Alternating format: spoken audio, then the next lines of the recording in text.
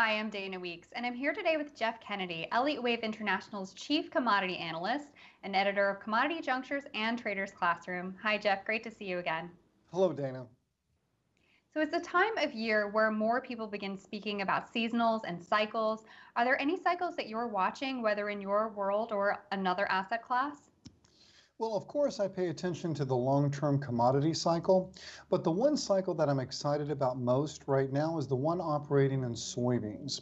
Now, what's exciting about the soybean market is typically following significant peaks, for example, the one in 2004, 2008, and again in 2012, they led to very significant declines. But those declines resulted in a double bottom, a type of double bottom. Now, the duration between the double bottom, the two lows, typically is between 18 to 20 months. Well, following the 2012 sell-off in soybeans, we have formed our double bottom, and the second low actually terminated in June of this year. So I think as we move into 2018, the upside I definitely favor. And Jeff, I have a basic question for you. Can you explain what a double bottom is? Actually, yes, I can, Dana. It's whenever a market falls, say, for example, let's say soybeans falls down to the 900 mark or $9 a bushel.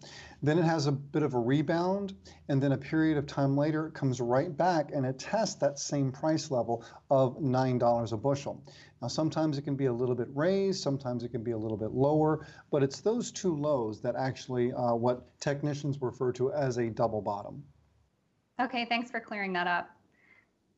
So softs and grains, they overall seem directionally splintered with a lack of uniformity in their overall direction. Generally speaking, is this the exception or is it the rule? Well, Dana, I think it's the exception and the rule. What's important to remember is that the softs and the grains in general, big picture, do move in the same direction.